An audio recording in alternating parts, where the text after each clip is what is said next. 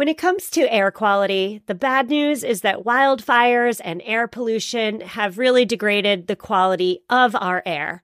But the good news is that we're all realizing that the quality of our air, and particularly the quality of our indoor air, is really darn important. I'm so excited to tell you about Puro Air because in 30 minutes, this device will remove allergens, dust, smoke, and gases from your room. It uses a stronger type of filter called a HEPA 14, and it filters pollutants at a microscopic level. I keep my Puro Air running upstairs where the bedrooms are all night. I love that it's quiet. Cleaner air just hits different, doesn't it? Check out everything Puro Air has to offer at getpuroair.com. That's GETPUROAIR.com. One more time for the people in the back, getpuroair.com. Well, hello, listeners. Welcome back. My name is Stephanie Safarian, and you're listening to episode 338 of Sustainable Minimalists, a twice-weekly show about intentional and eco-minimalist living. On today's show, we are kicking off Chocolate Week, in which we are covering my favorite food group in not one, but two episodes. After listening to these two episodes on chocolate, I am confident you will be able to impress all your friends with your superior knowledge about chocolate, yes, but more importantly, I am very confident that you will be able to purchase chocolate with more intention because you'll be armed with the knowledge you need to make ethical and environmental chocolate purchasing decisions. So a big thank you to listener Kathleen from New Zealand who suggested I cover this issue on the show. Before we get into today's episode, I just want to lay out the groundwork of what we're doing today and what we're doing on Thursday. So today we are discussing the ethical and the environmental issues associated with cultivating cacao. On Thursday's show, which by the way is an interview, we're switching things this week. Today you've got just me. On Thursday you've got your interview. So on Thursday's show, we're discussing the human health issues associated with cacao. Maybe you've heard something in the news lately about the very alarming, I should say, percentages of heavy metals, including lead, in the chocolate supply. We're talking about that with an expert on Thursday. So, how is chocolate made? Any ideas? We're going to go through it really, really quick, but chocolate is made from the cacao bean. It's also referred to as cocoa, so I might use cacao and cocoa, the terms interchangeably today. But cacao grows mostly in tropical climates. Generally, if you want to really impress your friends, within 20 degrees of latitude from the equator. So the vast majority of cacao comes from West Africa. I'm talking the Ivory Coast, Ghana, Nigeria. But cacao does grow in other locations. Ecuador is a big area. Indonesia is another one. The majority of chocolate comes from West Africa. What happens are the cacao beans are grown and harvested. Here's a little fun fact. The cacao pods, which hold the beans, grow exactly off the trunk of the plant. So not off the branches, but off the trunk. So the pods are harvested. The pods are opened, usually with a machete. The beans are exposed. The cacao seeds are removed. The rind is discarded. Then the pulp and the seeds are piled up in heaps and laid out in the sun for several days to dry. The technical term is sweat, but we've got to get the moisture out of there so that they don't mold as they are placed in shipping containers and sent generally to Europe. Then, the nibs are ground to make cocoa butter. If we're making milk chocolate, we're adding an awful lot of milk as well as sugar and other ingredients to make the milk chocolate flavor. The mixture is then mixed, thickened, and then poured into molds, wrapped up, and then shipped around the world in the form of a chocolate bar.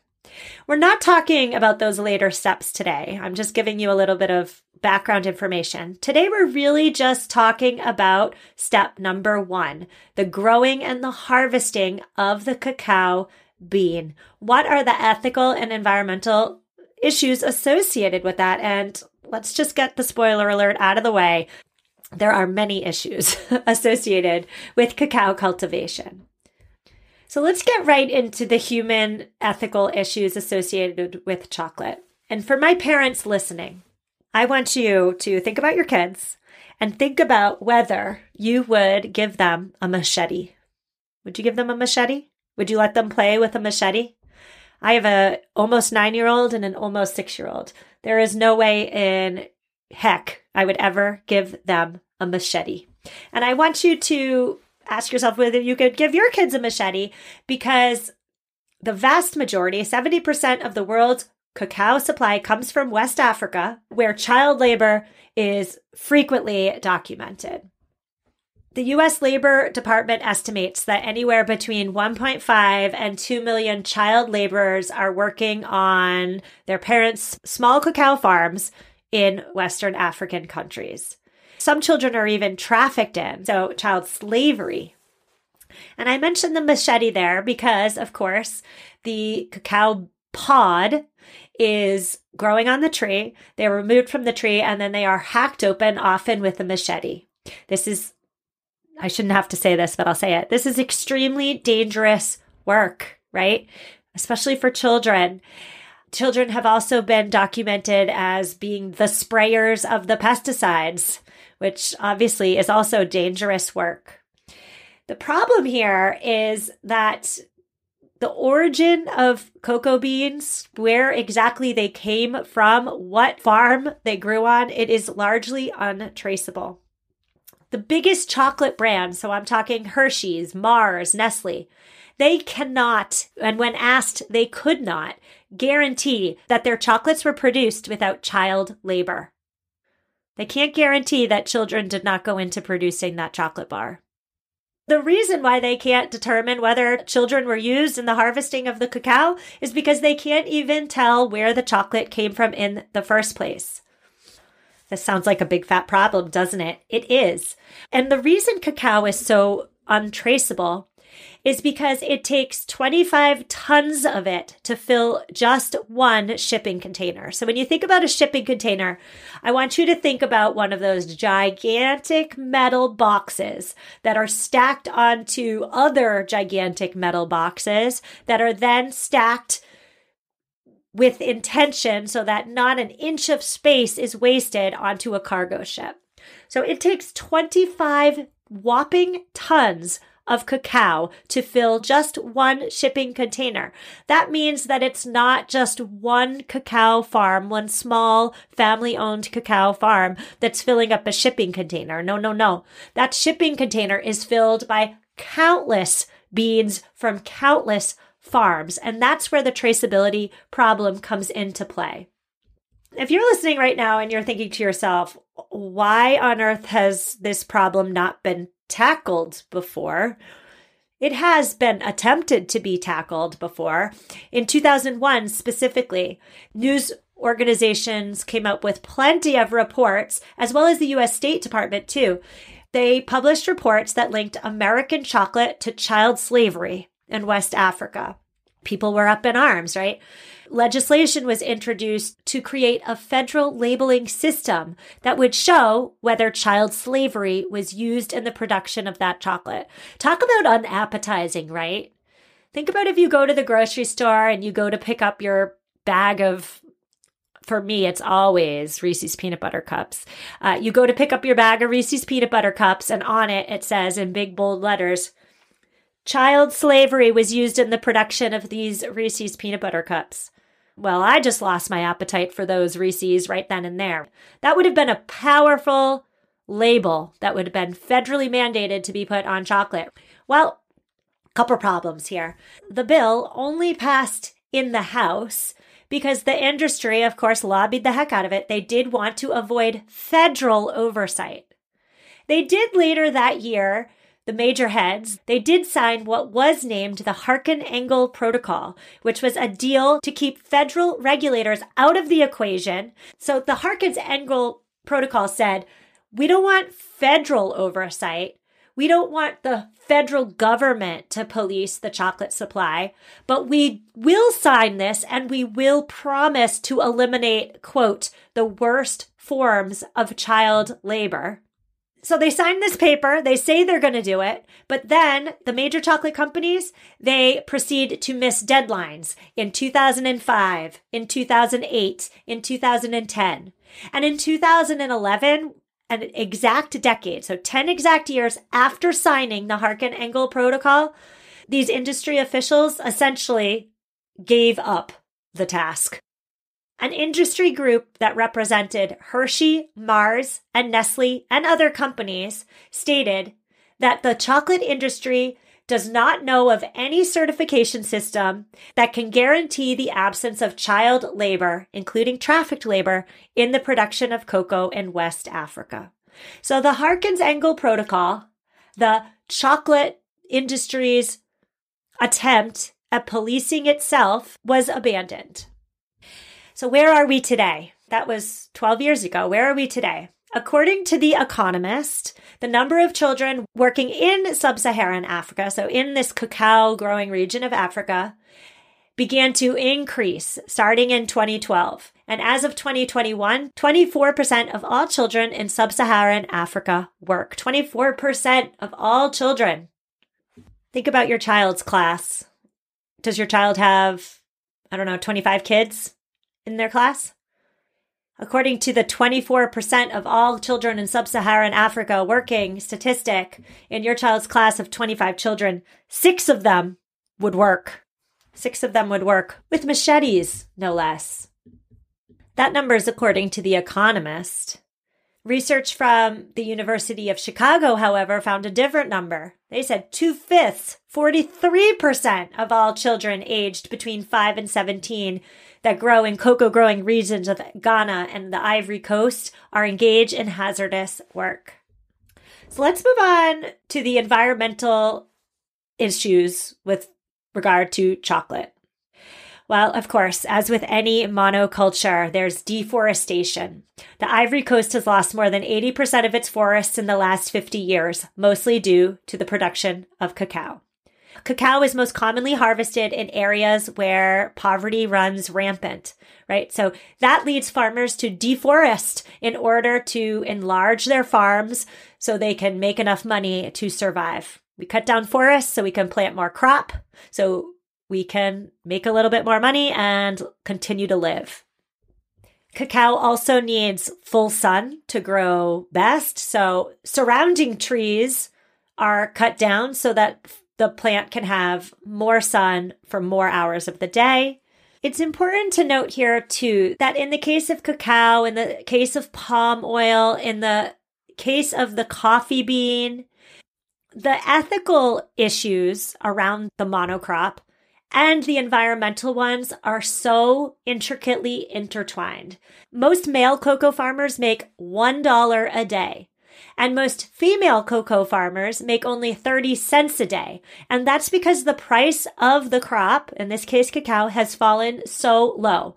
What does this mean for the farmer?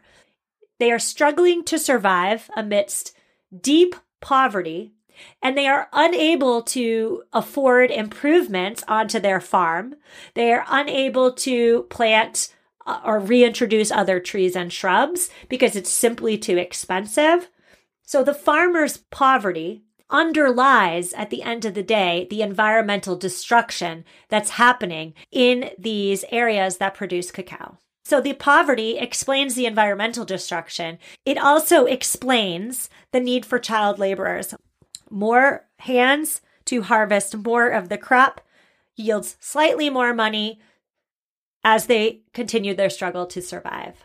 One other quick unrelated but kind of related environmental concern associated with chocolate is cocoa is almost always grown, not always, but quite often grown with pesticides. The plant is notorious for falling prey to capsid bugs. Pesticides are used to combat them. And then pod disease is another potential crop killer of cacao. And so fungicides are often placed on the plant to combat against pod disease. So we're going to take a quick break, but when we come back, we are going to continue the conversation. I'll see you in a minute. Hello, Sustainable Minimalist listeners. Are you committed to living a greener and simpler life? Well, meet HomeThreads, your ally in more sustainable and minimalist home decor. As the total destination for decor and furniture, HomeThreads helps you define your minimalist lifestyle while respecting the planet. Discover their exclusive Haven collection. They use many sustainable materials without compromising on style. And here's the best part. HomeThreads always has the best value. It was time. After 9 years of living in our home, it was time to replace our outdoor furniture. And my husband and I, we went to HomeThreads. We have a HomeThreads patio umbrella and a new bench. And oh my goodness, we are so in love. Create a home that reflects your commitment to the environment. Visit homethreads.com/sustainable and get a code for 15% off your first order. Homethreads.com/sustainable. Love where you live. So many of us have chaotic closets that are crammed full of clothing items, and yet somehow we still have nothing to wear. Well, upgrading to high quality and affordable pieces from Quince when you need them is a game changer. They offer organic cotton sweaters and washable silk tops. My 100% Mongolian cashmere sweaters are my go-to. Not only are they affordable, but the quality is top-notch. They wear better than the cashmere sweaters that are double their price. Indulge in affordable luxury. Go to quince.com/sustainable podcast for free shipping on your order and 365-day returns. QUINCE.com/sustainable podcast to get free shipping and 365-day returns. One more time, quince.com/sustainable podcast. And we're back. On today's show, we are discussing all things ethical and environmental as it relates to chocolate. As a reminder, this is part one of a two-part show on my favorite food group. Before the break, I left you with some pretty sobering news with regard to child labor, child slavery, and environmental destruction as it relates to the growing of cacao. And I feel bad that I left you in such a depressed space. So there are some promising updates, and I'm going to lay a couple of them out for you right now. The National Wildlife Federation, I've had them on the show before, by the way, but they are currently working on satellite mapping and monitoring systems for cocoa farms that will monitor both human exploitation and deforestation. So it seems to me that the biggest problem when it comes to cacao is the traceability. If you can't trace it, if you don't know where the problem is, you can't solve the problem. So I love that the National Wildlife Federation is tackling this. In 2017, the governments of the Ivory Coast and Ghana, as well as 35 major chocolate companies, joined together to form the Cocoa and Forests Initiative, which pledged to end deforestation and reforest areas that were negatively affected by full sun cocoa farming. Fair trade cocoa farmers in the Ivory Coast increased their household incomes by 85% between the years 2018 to 2021. So thank you to Fair Trade for that. And thank you to the European Union, because in 2022, just last year, the EU passed a law that bans the import of products linked to deforestation. We're on to the part of the show where we're discussing how on earth to find sustainable and ethical chocolate. You love your chocolate? You want to keep eating it? Okay, so let's buy better chocolate, right? I have some hints for you. The number one best thing you can do is to buy chocolate that comes from traceable cocoa. How do you find those things? Well, on the package, it would say something like single origin or bean to bar or some other phrasing that indicates that the company knows exactly where the cocoa came from. Okay. If you can't find a chocolate bar that comes with traceable cocoa, look for chocolate with a third-party certification. Fair Trade, Rainforest Alliance. That doesn't mean the cocoa's traceable, but there are at least some sort of external audit to monitor for child labor and deforestation practices. So if you can't find traceable cocoa, look for a third-party certification. Look also for chocolate companies that have a direct connection with farmers, because the farmers are more likely then to be paid a higher wage. There is no direct trade certification. That doesn't exist yet. But the companies who do have a direct connection with a farm or a farmer will definitely advertise it. They will advertise the heck out of that. Stay away from chocolate that has palm oil listed as an ingredient. Anything with palm oil, especially chocolate, is generally not high quality. It's a low quality fat, so look for chocolates with cacao butter only. Side note here, if you missed my episode on palm oil, I had an amazing conversation with award-winning journalist Jocelyn Zuckerman all about the problems associated with palm oil. That was episode number 187, and I'll link to it in the show notes if you missed it. But if you like this episode, you're going to like the episode on palm oil. Well and Good came out with a list of small chocolate companies that they would consider sustainable and ethical. I've linked to that article in the show notes if you're interested. Remember to look for craft chocolate as opposed to chocolate made from a mega corporation. Not all craft chocolate is ethical or sustainable, but chances are real good that it's better than some of the other things on the shelf. Look and see if a chocolate maker is transparent, if they're naming where the beans are from, if they're naming the farmer. Those are all good signs. And you're never going to see that in chocolate from mega corporations. And if you're wondering, well, how do I find whether they're transparent or not? Just go to their social media or their website. Those are great places to start. Beware of greenwashing too. Smaller chocolate companies can and do make themselves look ethical and sustainable, but then use cheap and unethical and unsustainable cacao. So beware of greenwashing too.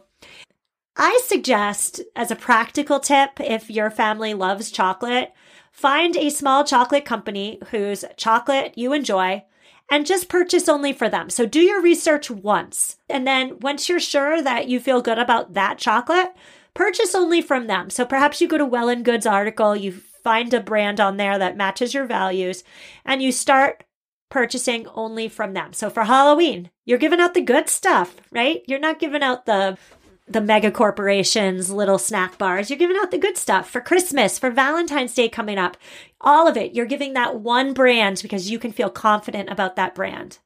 I should also say here too, it was the same with eggs. It's the same with anything, right? Buy the best you can afford. A chocolate bar should cost you like at least $10, maybe $12 in today's inflation life. If it costs less than $10, it's not as high quality and it's definitely not ethical, right? If it's cheap, either the farmers weren't paid or you're compromising on quality. So be willing to spend $10, $12, $15 even on a bar of chocolate. And my final tip for you today is something that I need to work on in my own life, which is to start viewing chocolate as more of a treat, like not a nightly, let's eat it on the couch type of thing. I love chocolate. I really do. And I eat it most days. But if I'm spending $12 on a chocolate bar, on an ethical chocolate bar, my finances as a podcast host do not allow me to eat chocolate, $12 chocolate on the couch every night. So take a step away from chocolate as like this nightly treat and more of as like a special occasion or a once in a while treat. And again, I'm working on that myself personally. So today we talked about the ethical and the environmental considerations associated with the harvesting of cacao.